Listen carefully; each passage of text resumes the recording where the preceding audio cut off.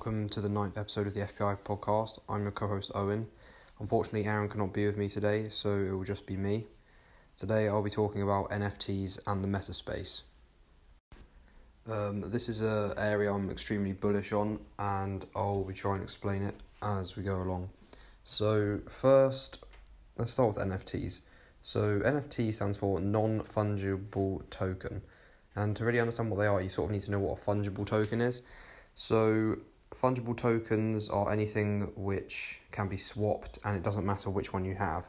So say Bitcoin, it doesn't matter if you have the first Bitcoin or the 20 millionth Bitcoin. Same with dollar, the pound, the euro. If I have $1, that's exactly the same as having a different dollar. Whereas NFTs are specific, they're different. They're mainly pieces of art. So say you had like the Mona Lisa, there isn't another Mona Lisa, so it's non-fungible because you can't swap it for another one and it will be the same. So this rarity is what gives them value. So NFTs have really been on the rise recently. I'd say it's a bit of a bubble right now, personally. Some of the most famous ones are the CryptoPunks, or Cyberpunks, I think those are called. The Pudgy Penguins, the Bored Apes. So people say that, I don't understand why they're valuable. They're just literally a thing on a screen, which you can screenshot, which is true. However, people sort of miss the point. It's the same with, like, if you wear a Supreme shirt, which you bought for £500, that's not worth £500, is it really?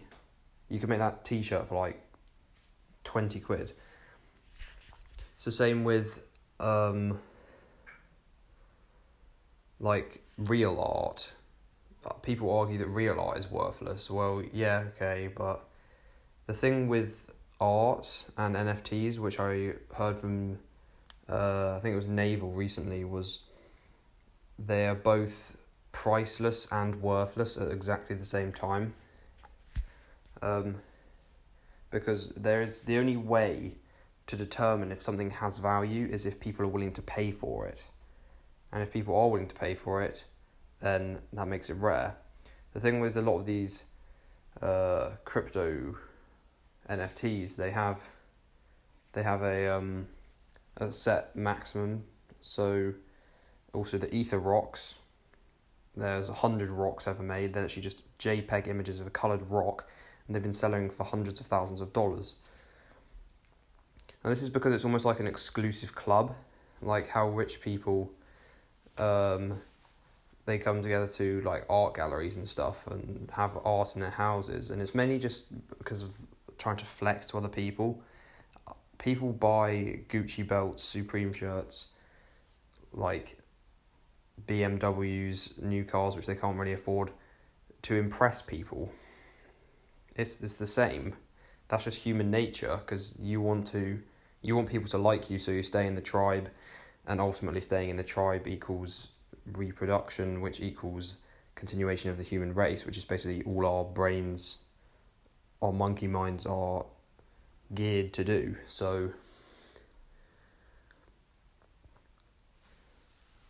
So people, it's because of flexing and showing off to other people what you have. I mean, yeah, none of this stuff really is worth. It's hard to determine how much it's worth. It's just what people pay for it.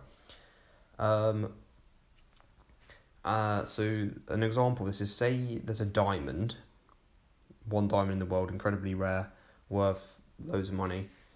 If you take a picture of it, then mint it on a blockchain as an NFT, and then destroy the actual diamond, is it actually still there? Because some people say, oh no, it doesn't count, NFT, no, it's just a picture. But what's changed? Okay, it's no longer physical, it's now digital on a screen, okay? But the rarity is still the same, there's still only one diamond. You can still send it to other people. You can still tell who has ownership of that diamond. And this sort of brings us on to the Metaverse, which is a very cool idea that I've read about recently. Essentially, it's like the real world, but VR, digital, interconnected. So, say in the world you can go from the USA on a plane to China. That would be similar in the the metaverse, but it's like an entire world where we using NFTs and almost the currency is powered by cryptocurrencies, because people are buying digital real estate. People are buying plots of land as an NFT in certain projects. And an example we'll give, say with Minecraft, or actually no, that's not the best example. Say Fortnite, you can buy skins. Same in like CSGO, you can buy skins for real money, and you display that. That is technically sort of the idea of an NFT, apart from you cannot go with your CSGO skin, your Fortnite skin, into a different game. Now, that is the idea of the metaverse, is it's all interconnected. I don't know if you've seen the film Ready Player One, that is sort of the idea of it. Basically a massive game that everyone goes into, does stuff in, works, and then imagine you can earn crypto. And then NFTs also play a big part in that, to show who actually owns what on the blockchain. Say you've loaded in to the massive digital world, and you don't really have anything, but you've got, like, let's say 1 Ethereum, and you go to a shop that someone has set up in the digital world, and you pay them 1 Ethereum to have, let's say, a chain, like a gold chain NFT in the game, which your avatar, your character then wears, and then you play as that character. You can travel to different areas. You can go and buy digital houses. It's hard to explain, but it's essentially the real world, but virtually powered by NFTs and crypto. So you would be able to buy houses, like I said, because it's a proof of ownership. They would also probably build in like battling and gambling and stuff like that for other people to win rewards. Yeah, it would just all be interconnected. I mean, I don't know what else to say about it, to be honest. Would you guys want to go into this? If you've seen Ready Player One, most people just sit in their houses for most of the day, apart from eating and drinking, and literally just stand with a VR headset on all day, and I think that's terrifying. I would not want to do that. Even though the metaverse is very cool, I don't think I would want to. I'd probably try it out, but I wouldn't want to be a consistent user of it, I don't think. And also, with the pandemic, this has almost accelerated this almost drive towards that, because people couldn't go outside. People couldn't... less people, like... With pollution and other things like that, people are wanting to spend more time indoors. The newer generation is spending time more indoors on a screen in an almost virtual world. There's a blockchain game which has come into more popularity recently, called Axie Infinity, where you basically get these Axies and breed them and battle them, and you can earn money. And people in the Philippines who were made jobless were literally playing it in the pandemic to survive. And I think gamers will be... The gaming community are probably going to be they already are adopting NFTs more than the average people, because they understand. Lots of gamers, I think it's over half, have spent money in a game for just cosmetics that give no in-game advantage, just to look different and cool. And also, blockchain games are becoming more popular now. They're obvious. I mean, I haven't really played that many of them, but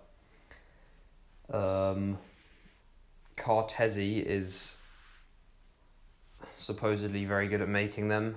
Then there's Star Atlas, which I don't think has launched yet, but that it seems more interesting, because the thing with Axie Infinity, most people say that they actually don't like it that much, that it's not the best game, it's not really that exciting of a game, it gets a bit repetitive, and most people just play it for the money, which they can win. But yeah, blockchain games, I think in the next 5 to 10 years are really going to take off. The same with NFTs and the metaspace, the metaverse. That might, I'm not sure if that's actually going to happen. I mean, it's a bit of a concept at the moment, but there are projects out there which are trying to create it. I think it'd be very hard. You need interoperability between lots of different things, because it has to be decentralized. There's no way it can be centralized, because that just would not work. So it's going to be quite hard to build, but we shall see. Yeah, that's pretty much it. Thanks for listening, and I want to hear your opinions. Thanks. If you have any episode ideas, leave them in the comments or whatever you're listening to this on. And thank you. See you in the next one.